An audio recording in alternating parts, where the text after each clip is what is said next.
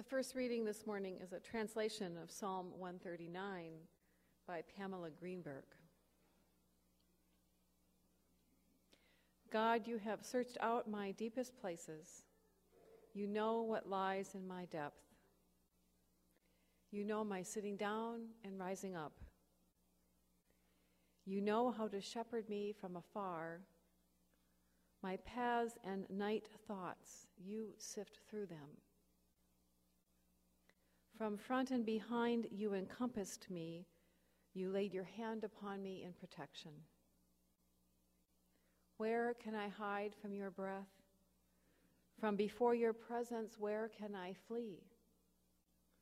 I ascend to heaven, there you are.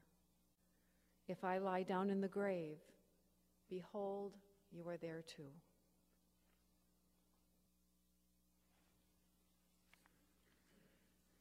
Our second reading this morning is from the Palestinian-American poet Naomi Shihab Nye. It's called The Art of Disappearing. When they say, "Don't I know you?" say no. When they invite you to the party, remember what parties are like before answering. Someone telling you in a loud voice they once wrote a poem, greasy sausage balls on a paper plate, then reply. If they say, "We should get together," say why.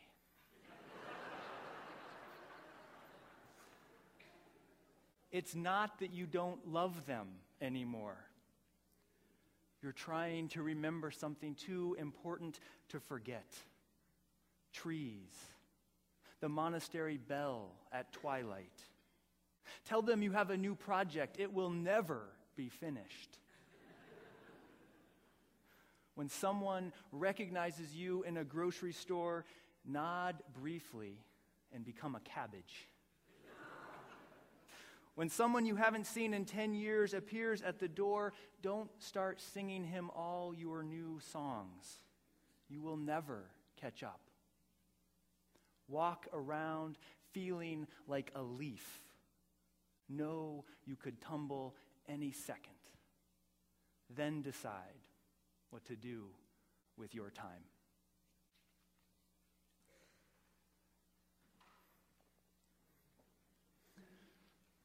I've been thinking a lot about a year ago, and I just want to say how amazing it is and what a privilege it is to serve as your senior minister. What a joy this is. And this tie actually is the tie I wore 1 year ago on this Sunday. So it's my piece of connecting with that day and that experience and what we are doing together. The ministry we are doing and growing into together is amazing. I recently read a story about a woman who went back to her 30th high school reunion. I want to share her words because they're powerful words. These are her words. She says, "I was there with my sister since we had gone through high school together. At first, I didn't see anyone I knew, but finally I recognized a name, someone I'd spent 2 years with in after-school programs. 'Lisa,' I said to her, and she seemed to recognize me instantly. We jumped up and down together gleefully." And as an aside, I guess I'll just say that's what you do at high school reunions. I haven't been yet, but apparently there's gleeful jumping up and down. I don't know. I think she stops jumping when then this next part happens. She says, "We began to reminisce about various shared experiences and showed each other pictures of husbands and children. Lisa then turned to my sister, and the conversation was short and to the point. And then Lisa said to my sister, 'So where's your sister? Is she here?' My heart sank. Lisa had been talking to me all that time and did not know who I was. Jarring, isn't it? When we realize the person we're talking to has no clue who we are.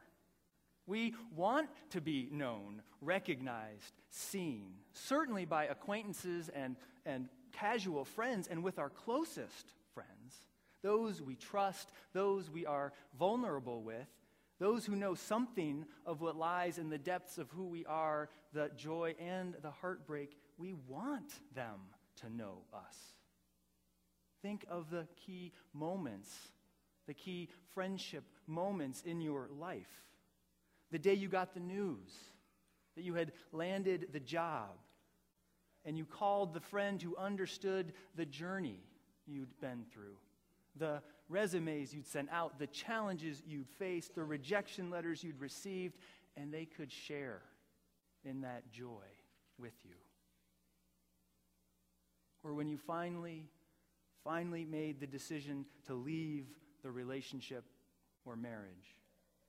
Or maybe you were left, and you had to reach out to a friend to name that reality, to say, I've done it, or this hurts so much. Or when you finally hit bottom, couldn't go any lower, and you entered rehab or a 12-step program, whatever it was you had to do to save your life, and you told someone you were serious, really serious this time, and they believed you and supported you, and you're sober and clean now. Or the time you found out you were cancer-free, or had just received news that the cancer was back, and you reached out to friends, those who knew your fears and yearnings. Good friends are those who know us, who hold us accountable to our best selves, are loyal to the friendship, and can speak the truth in love to us. They can say, you should leave the relationship.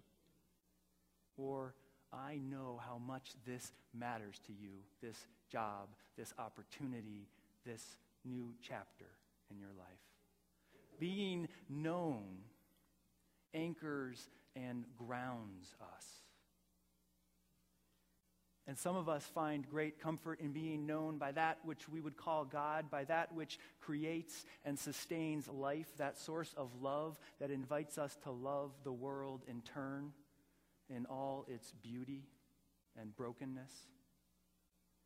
In fact, David, the great king of ancient Israel and possible author of many of the 150 Psalms, these poems of longing and hope and praise, he finds strength and comfort in imagining that his struggles and thoughts are known by God. You have searched out my deepest places. You know what lies in my depths. My night thoughts, you sift through them. For many, there is incredible comfort in this idea of being known and embraced by what religious mystics might call the great friend. Now, I realize some of you may be squirming in your pews, and not because they're hard, though they are. I've sat in them. But because you're feeling queasy, perhaps, about the notion of any kind of God, knowing any of your inner thoughts. Perhaps you're thinking, I don't want to be known by that God, or not really sure I even believe in God, whatever that word means. And frankly, I'm not sure I want to be known by a lot of other people, really. And in fact, I'm not a big fan of that introduction piece at the front of the service we do.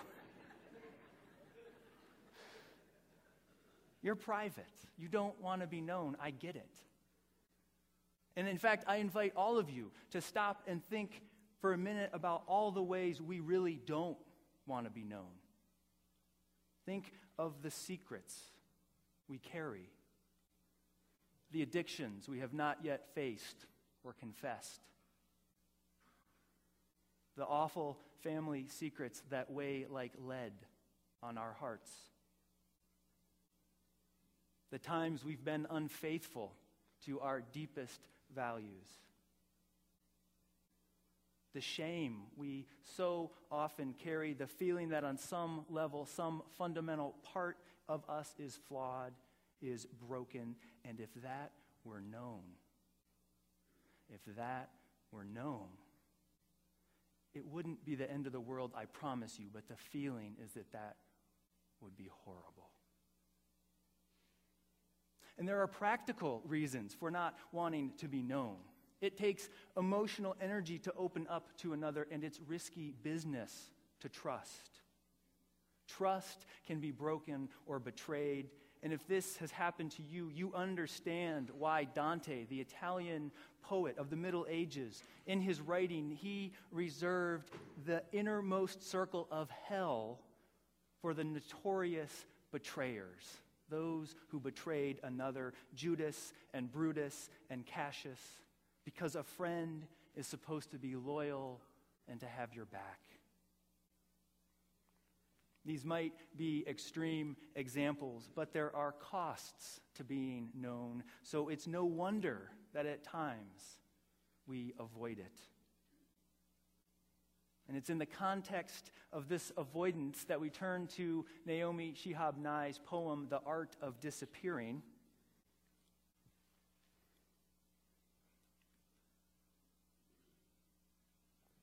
The opening line grabs us, doesn't it? When they say, "Don't I know you?" say no. Turn down the invitation to connect.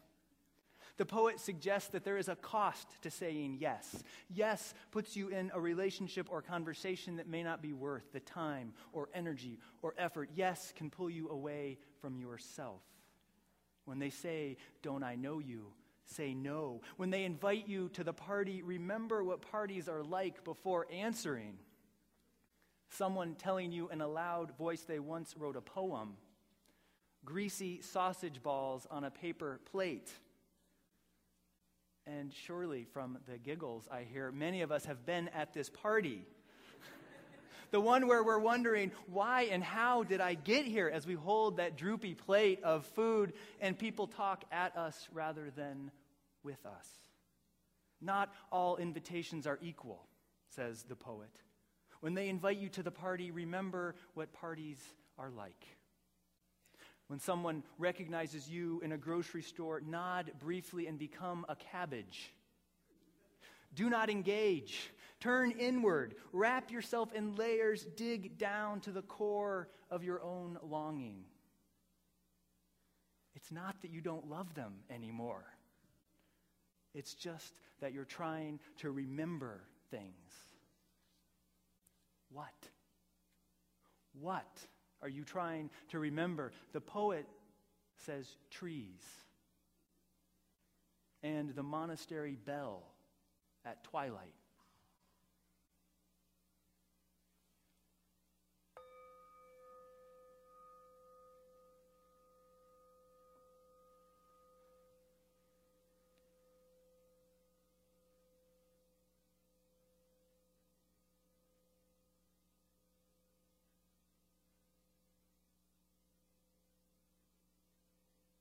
What are you trying to remember? Is it the sound of laughter? Of laughter of a loved one long gone, or laughter of a child? Or the first words of a child? Or the moment death first entered your awareness, when you lost an animal or a loved one and the world shifted? An existential place opened up, a room opened up in your heart? Or are you trying to remember the snow falling lightly around you as you stand silently in the woods, your breath and heartbeat the only sounds? Or are you trying to remember that which some call God, the overwhelming mystery of life itself that sweeps you up in wonder and awe? You're trying to remember something too important to forget. What is it? The poet continues.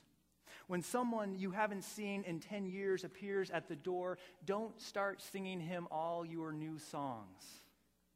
You will never catch up. Walk around feeling like a leaf. Know you could tumble any second, then decide Then decide what to do with your time. Sunday after Sunday in our cycle of life, we often hear about some of the leaves that have fallen or have loosened from the tree. And if we are paying attention, we are reminded in a deep way that we too could tumble at any second. Life plays no favorites. It is short and precious, and sooner or later we will all lie down in the grave. Death will befriend, will know all of us. It is this reality that drives the poet to say, imagine tumbling at any second, then decide what to do with your time. So I understand the desire to not be known, to dig into your own life with intention and purpose, to remember things that help you know yourself and your place in the world, remembering birth and death, love shared and too often withheld, moments of great meaning and despair, and the hope you have for the future. I understand the desire to not be known. But I wonder if we can only go so low for so long. I wonder if the poet left something out of this poem. I wonder if at that place where we are trying to remember things too important to forget, that place where we honestly face the knowledge of our own death and come in contact with that greater mystery that surrounds us, our face-to-face with that mystery. I wonder if that there, more than anywhere else, we must be known. We must lean into and trust someone or something greater than ourselves. I wonder if when we remember things too important to forget, that they must be shared with a friend, named out loud as religious experience, as insight, as poetry, as epiphany, as a vision of justice and love, a vision of how the world could be despite death and pain and loss. In that place of deep remembering, I would suggest to you that the great friend is most present, that the great friend resides in that place of things too important to forget. In those moments, if we listen closely, I wonder if we might hear the great friend asking us, "Don't I know you?" Lean into those great friend moments and share and confess your holy memories and insights. Let yourself be known by the great friend and find connection and strength and joy. See your precious life and its meaning in the larger framework of life and its fulfillment. And don't worry. You don't have to lean into the great friend when you're at that moment. You don't have to believe in the great friend. But I do think that when you hit that existential place of deep memory and ashes to ashes, dust to dust, you need to lean into someone, to be known by someone. In that moment, you must take the risk to lean into a friend or a friend to be someone who can meet you in the place you're at and remember with you to help ground your life in meaning and purpose, to help liberate you. We need to be known. It's risky. Yes, it's risky business. But today, I invite you to risk being known, to risk leaning into a good friend, to risk leaning into the great friend, to risk going deep, and to emerge with a stronger hold on this precious gift that we call life. May it be so. And amen. Will you pray with me for just a minute?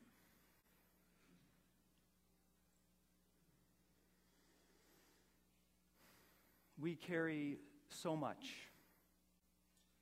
Hopes, broken dreams, deep grief.